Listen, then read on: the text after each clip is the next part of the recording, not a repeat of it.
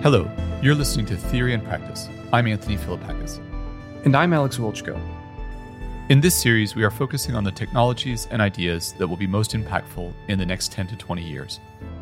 Gene editing is one such technology. It has a pace of change that is truly breathtaking. CRISPR-Cas9 broke open the field in 2014. Then came base editing in 2016, which enabled a new class of edits and holds the potential to be safer, as it does not break both DNA strands. More recently, prime editing arrived unexpectedly fast on its tails in 2019. This search and replace multifunctional gene editing tool can correct all forms of genetic errors across nearly all cell types. CRISPR-Cas9 gene editing has been likened to a pair of genetic scissors, base editing to a pencil, and prime editing to a word processor. From scissors and pencils to word processing shows the extent of the technological leap forward that prime editing signifies. There are countless genetic variants associated with rare diseases, common diseases, and cancer. Genome editing holds the potential to be a transformative new therapy. Prime editing is especially promising because it can mend most mutations responsible for human genetic diseases. It can act on both dividing and non-dividing cells, and it can correct multiple mutations at once. Today, we're meeting the scientist whose lab was behind the discovery of two of the three main forms of gene editing. While we're not going to ask him explicitly to name his favorite child, we are going to focus on prime editing because of its versatility and breadth of action. Our guest is David Liu, professor of chemistry at Harvard University, a member of the Broad Institute, and an investigator at the Howard Hughes Medical Institute.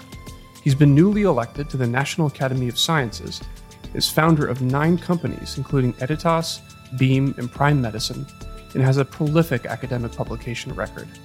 In 2021, he was author on over 40 academic papers.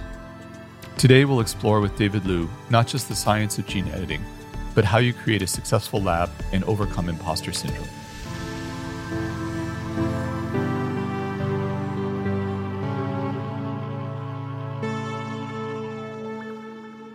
David, welcome to Theory and Practice.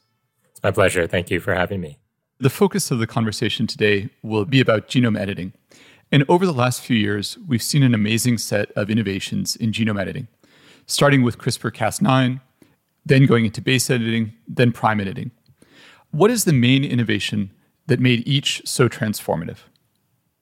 So the era of modern gene editing, as I see it at least, really began with the programmable nucleases, of which CRISPR-Cas9 is the most popular. But really decades before CRISPR-Cas9 came onto the scene, of course, zinc finger nucleases and tail nucleases and homing endonucleases were all used to make double-stranded breaks, that is, cuts in the DNA double helix. And making these cuts stimulates the cell to change the sequence of the DNA at the cut site. Unfortunately, when we make a double-stranded break, it's difficult to control the outcome of how the cell changes the DNA sequence at that targeted site. But every now and then, the cell, during the process of trying to rejoin the broken double helix, the cut chromosome, will actually make a mistake. And the result will be the loss of a few bases, or sometimes larger numbers of bases, or even the insertions of small numbers of bases. In most cases, we need to correct the gene rather than disrupt a gene in order to maximally benefit patients based on the genetics and the biology of the disease. And so that's really the problem that inspired us to develop base editing. Okay, got it. All gene editing up to base editing broke both strands of the DNA and resulted in the cell trying to mend it. But sometimes it makes mistakes at this stage. So base editing, go on. Yeah, so base editing, instead of cutting the DNA double helix, base editors directly convert one DNA base pair to another DNA base pair in a predictable way at a specific site in the genome that you target. It turns out that, as you might expect, the most common kinds of mutations that cause genetic diseases are simple single-letter swaps, so-called point mutations or SNPs. And therefore, base editors can make 4 types of single-letter changes that end up installing or correcting a substantial fraction, roughly 30% of known human pathogenic mutations. And those 4 types of single letter swaps are changing a C into a T into a C, an A into a G, or a G into an A. Collectively, those 4 changes are called the transition mutations. And as you might have seen, the FDA granted Beam Therapeutics the first IND clearance to begin a clinical trial using a base editor. So that would be the first time that a base editor would be given to a human patient.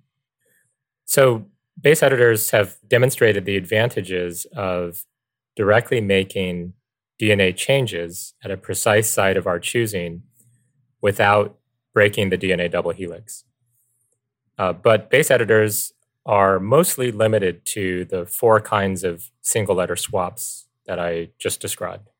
But of course, there are many genetic diseases and many mutations that we would like to study in the lab that don't fall into those 4 single letter swaps. So base editing is a great step forward, and human trials are starting, which is incredibly exciting. At the same time, it's clear that we still need more versatile gene editing tools. We want to introduce more changes other than those substitutions you just mentioned. And that's where prime editing that your lab also developed comes in. How does prime editing work?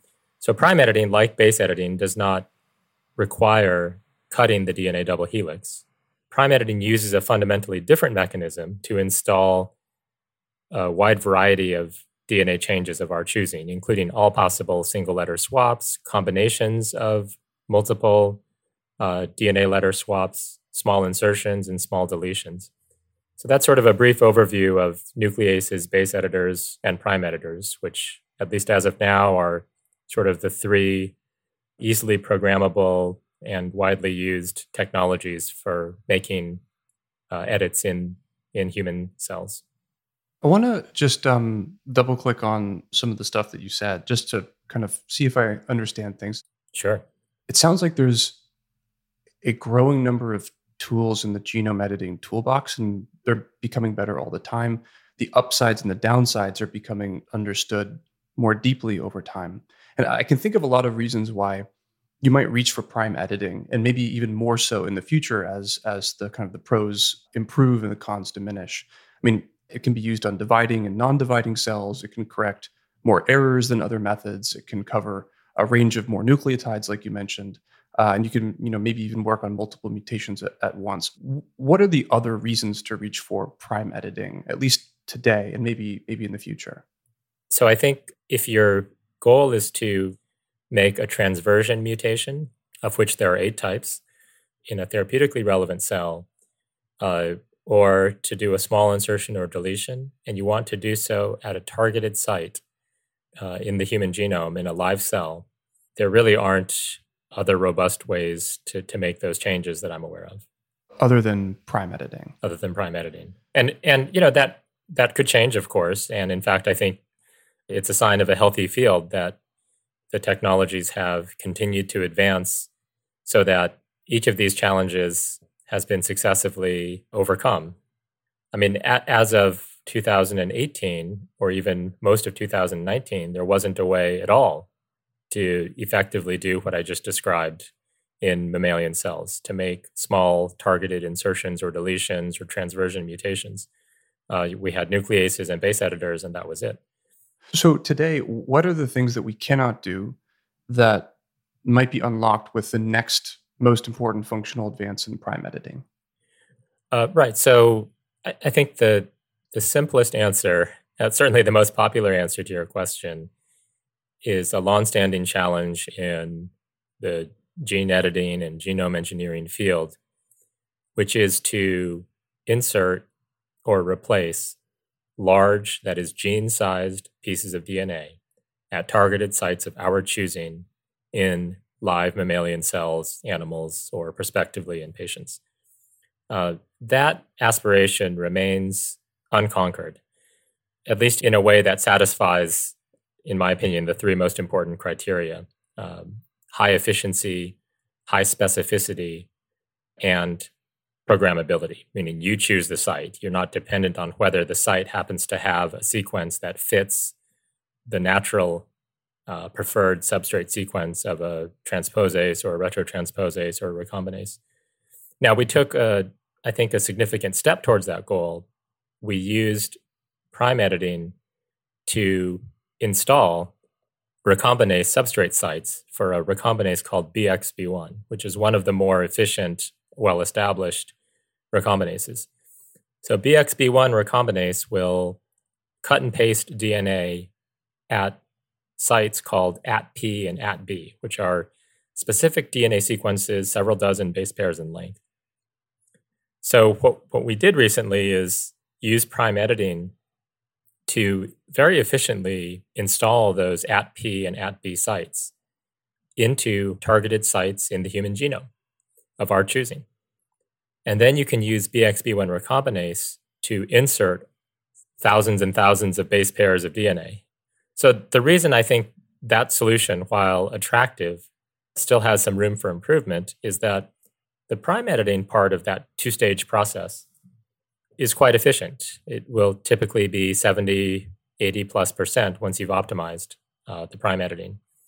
But the BXB1 recombinase, consistent with the literature reports, will typically work maybe 20 or 25%.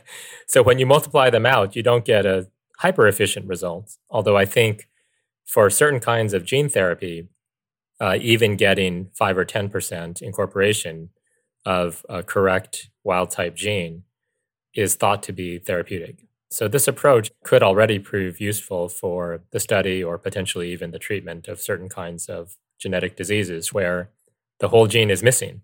Well, okay, hold on. So if the gene is missing, there's nothing to base edit. What do you do?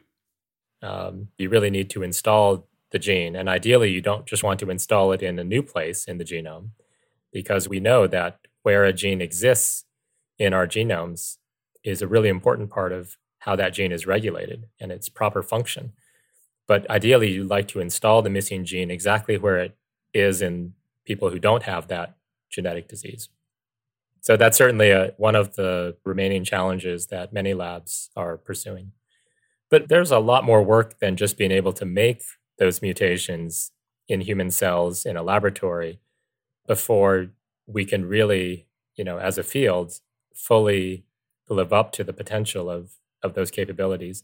And that's where so much of the important work comes in. Getting the efficiencies high, getting the specificities maximized, minimizing the frequency of byproducts or undesired effects on the cells, and of course, pairing those editing technologies with delivery systems that are clinically relevant. Actually, this is just fascinating, David. The progress has just been breathtaking over the last decade. One of the things that I'd like to just double click on is actually delivering the genome editor to a tissue of interest. Am I right that more and more that's the biggest barrier to seeing these tools used clinically? And what are the approaches that you're most excited about for addressing that? I guess the way I look at it is there are a number of challenges that all have to be solved in order to achieve something that sounded even 5 years ago as audacious as go into the genome at one site in a human patient and directly correct the misspelling in their genome that causes some grievous genetic disease. That situation affects hundreds of millions of people in the world because collectively the genetic diseases are actually not so rare in aggregate. So I view it as we need several challenges to be addressed. You need some kind of molecular machine that makes the desired change. You need to make that machine perform at a level that is sufficient to provide patients with a very favorable benefit to risk ratio. You need a way to deliver the machine into the relevant tissue. You need the biology to tell you in bulletproof, completely rigorous terms with as much certainty as possible, the relationship between the gene and the disease and the relationship between the tissue and the disease. And then you need a way to produce and to offer to patients all of these materials in forms that are cost-effective enough that they won't just be limited to a tiny cadre of patients who have the good fortune of being able to pay exorbitant amounts for these treatments. So there's a number of bottlenecks, and the way I see it is as we make progress in one bottleneck, of course, there's more pressure on the other bottlenecks to follow suit. And the delivery field is also, I think, making a lot of progress. So we now have a variety of ex vivo and in vivo delivery methods that, while still leaving most of the human body difficult to deliver into, has collectively made, in my opinion, enormous progress over the past decade. We can deliver now into hematopoietic stem cells, at least ex vivo, efficiently, into the liver, into muscle cells, into the heart, into the brain, into the eye, into the inner ear.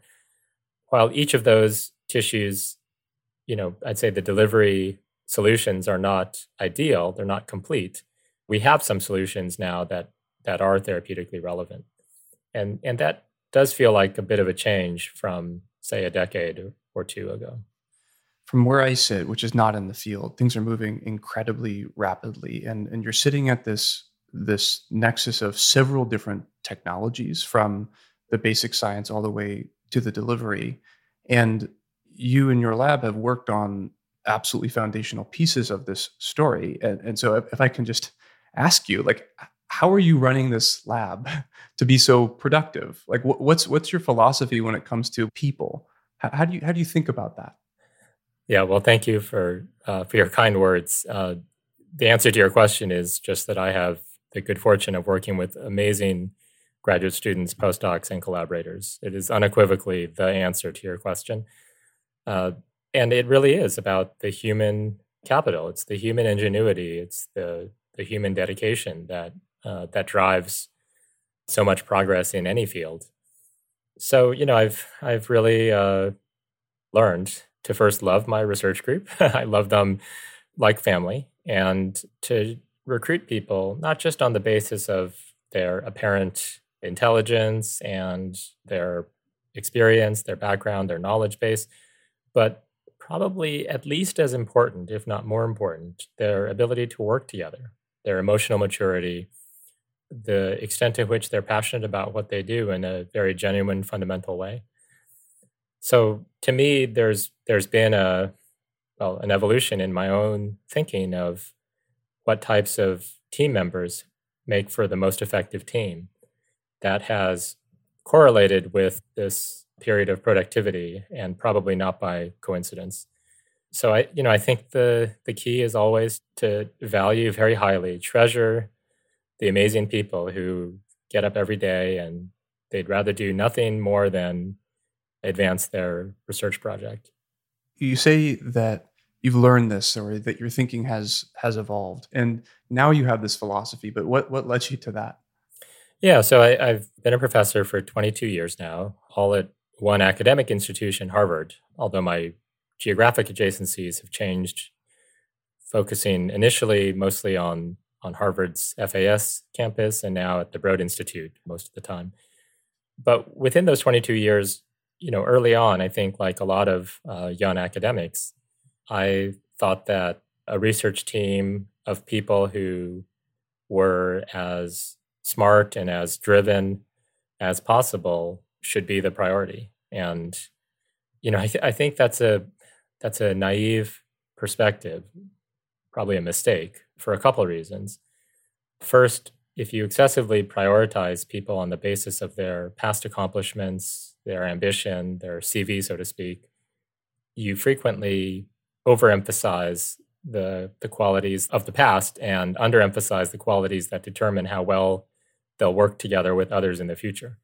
And second, of course, if you select on such a narrow set of criteria, such as, have they published papers in the past as an undergraduate? Have they, what are their GRE scores? What's their GPA? How famous is the school they come from? If you limit yourself to those very traditional criteria, you'll end up with a very homogeneous group in all respects, not only in their background, but I think you'll tend to skew your group homogeneous in terms of gender, in terms of demographics. So I've been through stages where my group was more homogeneous or less homogeneous. And for me, it's much better to have a diverse group, by all metrics: gender, demographics, background, field that they come from, big school, small school, and to have people who just work beautifully with others. I'm just curious if you could rewind to before, like what were the teaching moments or the teaching experiences that seems like your mind changed? We all come into our professional life or our pre-professional life, in the case of graduate students, with insecurities. I recently shared with my lab, and I guess I'll now share with your listenership, that, like everybody, I was full of insecurities when I started as an assistant professor in 1999. In fact, since I had just turned 26 when I started as an assistant professor, I probably had more insecurities than average. When I was about a third-year professor, I was convinced that I wasn't going to make it, that I had had a paper or a grant or two rejected sort of in a short period of time. And I was pretty convinced that I really wasn't going to make it. I wasn't going to accomplish enough to earn tenure, practically speaking, but more importantly, I wasn't going to accomplish enough to live up to the expectations that I had for myself and that my department had invested so heavily in me. So I actually prepared a slide that I was going to walk into my chair's office at the time and present to say, I realize this isn't working out. And I just want to plan with you the best way to exit my assistant professorship and do the least damage possible to this department. So this, this all happened. I went through the slide. I thought about things. In the meantime, we had some more successes in research-wise, and I guess I convinced myself, or maybe with the discussions with others, that maybe that was an overreaction. But I think it exemplifies the fact that insecurities, imposter syndrome, it's all very real. We all feel it. And, as I recently shared the story with my group, to say the answer to imposter syndrome, to insecurities, in my opinion, is to learn how others are successful. And the way you do that is by helping others be successful. So in a strange way, maybe even counterintuitive for some, to me, the best way to live up to your potential by addressing your insecurities is to learn how to be the most effective possible scientist, researcher, collaborator, team member. And that comes from first helping others be as successful as they can be. You learn in the process how to be successful, and others then naturally want to make you as successful as possible because you've been so helpful to everyone else. So that's the kind of culture now that I try to perpetuate, in part because I've learned, through a variety of experiences, including my own, that addressing insecurities and focusing on how to maximize everyone's ability to help each other succeed is not only a much more pleasant way to run a group, but it's much more effective, at least for me. That's really inspiring, David. Thank you so much for sharing that with us. I think that a lot of the trainees, especially who listen to this podcast, will really find that to be deep words of wisdom. Well, I hope it helps others. I think that it will. Science is a human enterprise, and I think you've articulated the humanity of it. So, to close out this episode, I'd like you to kind of look forward just a little bit. And clearly, genome editing is a revolution, one of the great developments of our time. What do you think will ultimately be its impact on the treatment of disease? What classes of disease will be most transformed by it? Which will be further off? I see it as the start of a great revolution in not just the life sciences, but also in medicine and in the quality of our lives.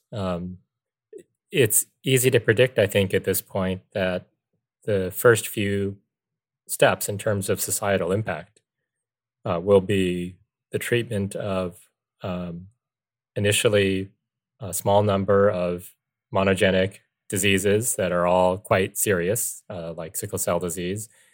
But success in doing so will inspire broader applications of those technologies. I think most people at this point would agree that as long as we have a good understanding of the potential benefits and the potential risks, that using gene editing to alleviate the enormous amount of human suffering that comes from rare genetic diseases that frequently will end the life early and cause severe deterioration of the quality of the life is ethical. But, it becomes more of a slippery slope, as I just taught my gene editing class at Harvard, when you begin to think about expanded applications of gene editing. So should gene editing be used to install disease prevention alleles?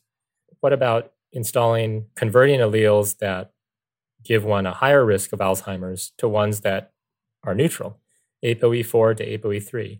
What about ApoE4 to ApoE2? ApoE2 giving one a lower than normal's risk of Alzheimer's. What about installing the so-called Icelandic mutation in amyloid precursor protein that less than 0.1% of Icelandic people and pretty much nobody else has? This alanine 673 to threonine mutation in amyloid precursor protein substantially lowers your risk of Alzheimer's disease. What about installing mutations that treat genetic deafness? Many people in the deafness community believe that would cause somebody to miss out on a rich culture of being deaf. It's not so black and white as to what an appropriate use of gene editing would be. I think early on it's clear because all of the credible gene editing therapeutic applications are really aimed at treating serious genetic diseases. But their success will pave the way, on the one hand, for an exciting expansion of the application of these technologies with potentially enormous benefits to society. But on the other hand, will also prompt a necessary dialogue about where on the spectrum of human genetic disease treatment versus disease prevention versus human improvement, what should be inbounds versus out of bounds. That was wonderful, David. Thank you so much for taking the time to come by and speak with us today. We really appreciated it. Thank you, David. It was a great conversation. Appreciate it. Oh, it's a pleasure. I really enjoyed it, and thank you for having me.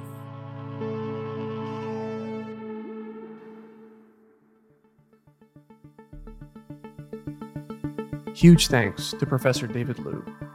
We usually take time at the end of each episode in the spirit of regular in-person meetups in Boston many years ago to discuss a big problem, a nail, and possible solutions, the hammers, inspired by what we just heard. So Anthony, what do you have as a hammer or nail this week?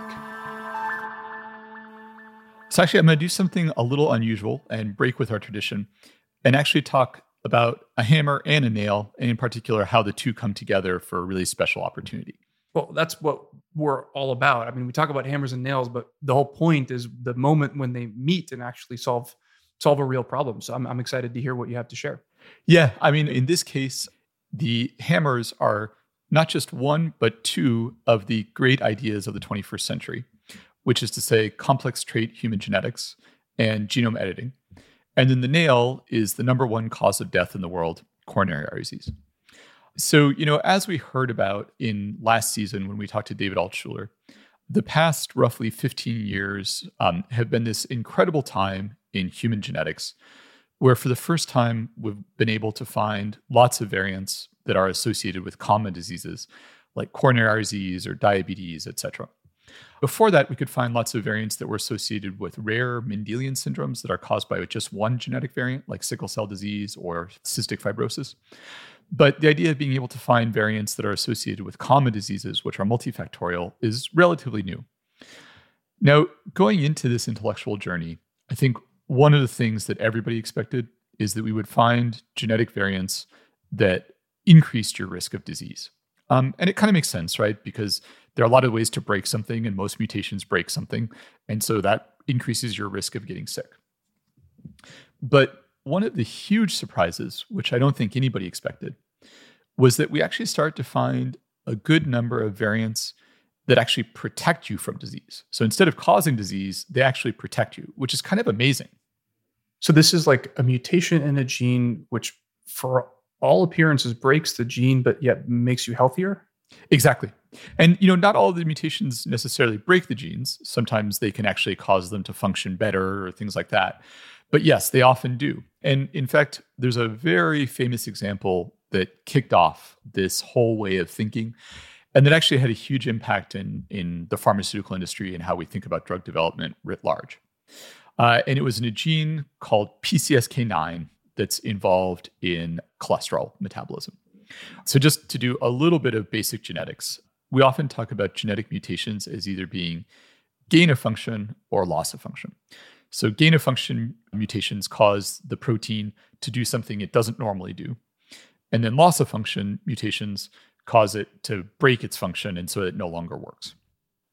And in this gene called PCSK9, we knew about it from patients who had gain of function and they had unnaturally high cholesterol. So this was a very rare Mendelian syndrome with people having very high cholesterol. Now, Helen Hobbs and Jonathan Cohen, who are two researchers at UT Southwestern, started studying large numbers of individuals and sequencing this whole gene in them. And it turns out that a good fraction have a loss of function mutation in PCSK9 that breaks its function, and they have lower cholesterol than expected. Wait, so this is a mutation in the same gene, and some mutations make your bad cholesterol higher, and some other mutations make your bad cholesterol lower. That's exactly right. And so as they were studying it, they saw that the people who had lower bad cholesterol had much lower rates of coronary artery disease as well. And then they started looking at people who carried these mutations. And they said, we know it's good for cholesterol. Does it do bad things elsewhere? And as far as anybody can tell, and this has been very extensively studied, the only thing that this gene seems to do is to raise your bad cholesterol. So why do we have this gene in the first place if the only function that it has is to make us less healthy? No one knows. And I think it's a really big mystery. Presumably, at some point in human evolution, this gene served a function that was beneficial. But in our modern world, with our modern diet, it's lost its utility. It's a really puzzling situation. And so I guess now the question is, well, how do we get rid of this gene in more people? Well, and that is the story of what's going on since this discovery in 2005. And so first, two pharmaceutical companies, Amgen and Regeneron, said, what if we make an antibody for the protein produced by this gene, which basically kind of takes it out? And sure enough, they put those antibodies to clinical trials. They both were safe and effective, lowered cholesterol, and in fact, even prevented coronary artery disease. This is kind of like a cholesterol vaccine in a way. Yeah, well, unlike a vaccine, you have to give it many times. So these are, medications that are given over and over again. Whereas a vaccine, you just give it once and your body makes your own antibodies. Here, you're actually giving the antibody for it. And in fact, it really sparked a revolution across the pharmaceutical industry because as human genetics was progressing, we started to realize that actually there are lots of genes and lots of variants that are protective of disease. So in coronary artery disease, we now know of 9 different genes that, when mutated, protect you from coronary artery disease. There are examples in diabetes and Alzheimer's. And so lots of people in the pharmaceutical industry start to say, okay, this should be the basis of how we find targets for common diseases. We should look for variants that protect you from disease and then make a drug that imitates the effect of this variant. So is the idea that living among us are superhuman mutants that have a change in a gene which makes them just at birth healthier, and maybe we can confer that benefit that they have to other people that don't have it? Exactly right. Exactly. You nailed it. And, of course, these people who carry these protective mutations, they're not protected from all diseases. Just the one that mutation kind of addresses. Exactly. Now, here's where it gets interesting and the story intercepts with genome editing.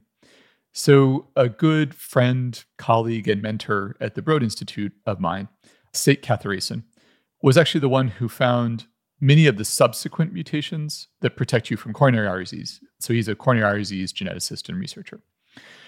And he kind of said, well, instead of making a drug that imitates the effect of a human variant that we know is safe and effective, why not use genome editing in order to just introduce that variant? And there are a couple of reasons to say that this actually might be even better than trying to make a drug. Especially for common diseases, one of the big problems is compliance. Like, even after you've had a heart attack, a large number of people won't go on and fill their prescriptions for the drugs that will prevent them from having a second heart attack.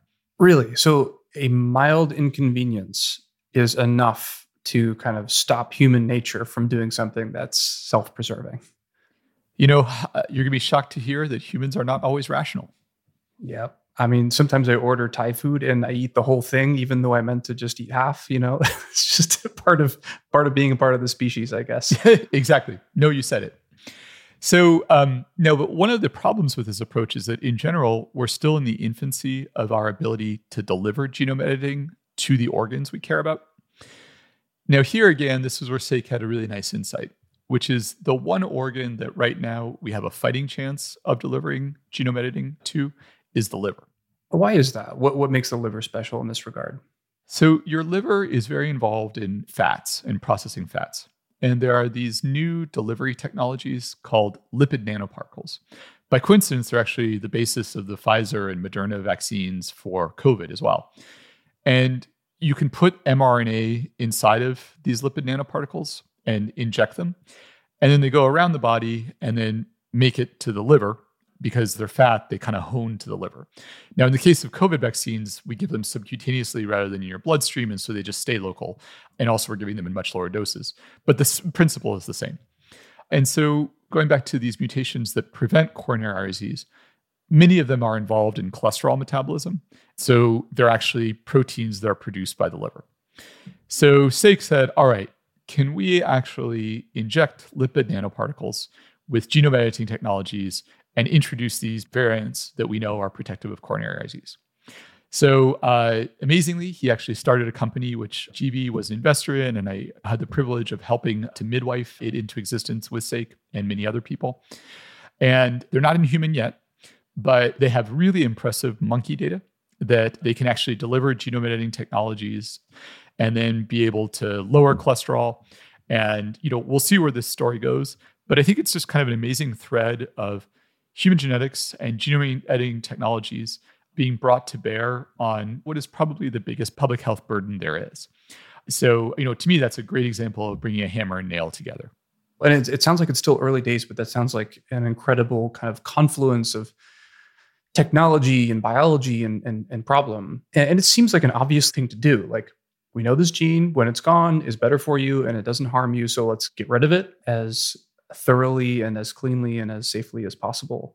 But one thing that comes to mind, and just thinking back on the conversation we just had with David, is where does it stop? Let me explain what I mean by that. So if there's a mutation that if you don't remove it, you'll die, obviously we need to do something about that, right? And I think that our conversation around Mila and N of 1 trials is a really good example of that. Like, if you can make a change that saves someone's life, you should do it. And here, this is a step away from that, which is if we remove this gene, your risk of heart disease goes down, but it's not necessarily deterministic. But then there's a slippery slope after that ends all the way in, geez, I'd like, myself or my son or daughter to have a different color of eye, or something like that. So how do you think about that spectrum for interventions in our own genome? Yeah, I mean, I'll be honest, you need to ask a wiser man than me where this ends. A couple of thoughts, however, that I think are very interesting is that our social norms on what are appropriate therapeutic boundaries have evolved over time. And one of the ones that really comes to mind for me is IVF, in vitro fertilization.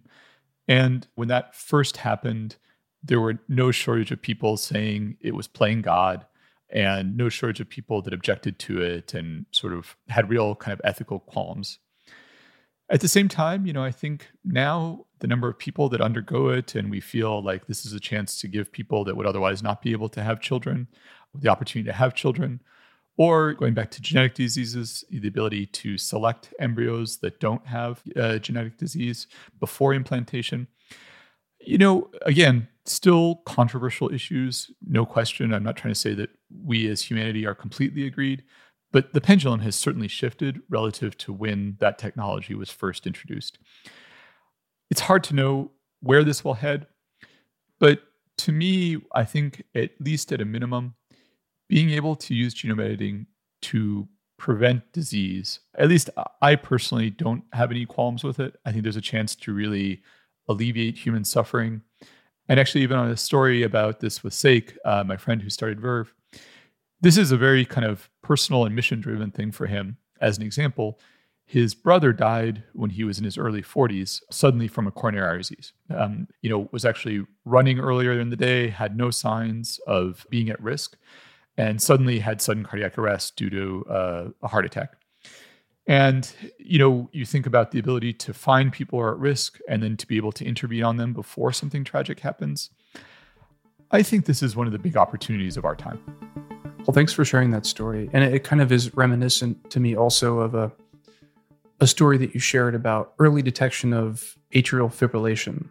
Just knowing that there's a risk factor, identifying it early, and then that gives us the ability to prevent human suffering or death for the individual and suffering for the family. So I think there's a thread here, and a deep and an important one. And the hammers are different and the nails are slightly different, but it seems part and parcel.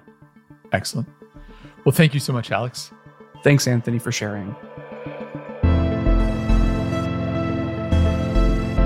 Next episode, we'll be speaking to Dr. Jay Bradner about the future of cancer medicine. Then later in the series, we'll be discussing diverse subjects, such as the cellular and molecular basis of aging, protein folding, and the future of psychiatry. If you've got any questions for us or our guests, email theoryandpractice@gv.com or tweet @GVteam. We'd love to hear from you.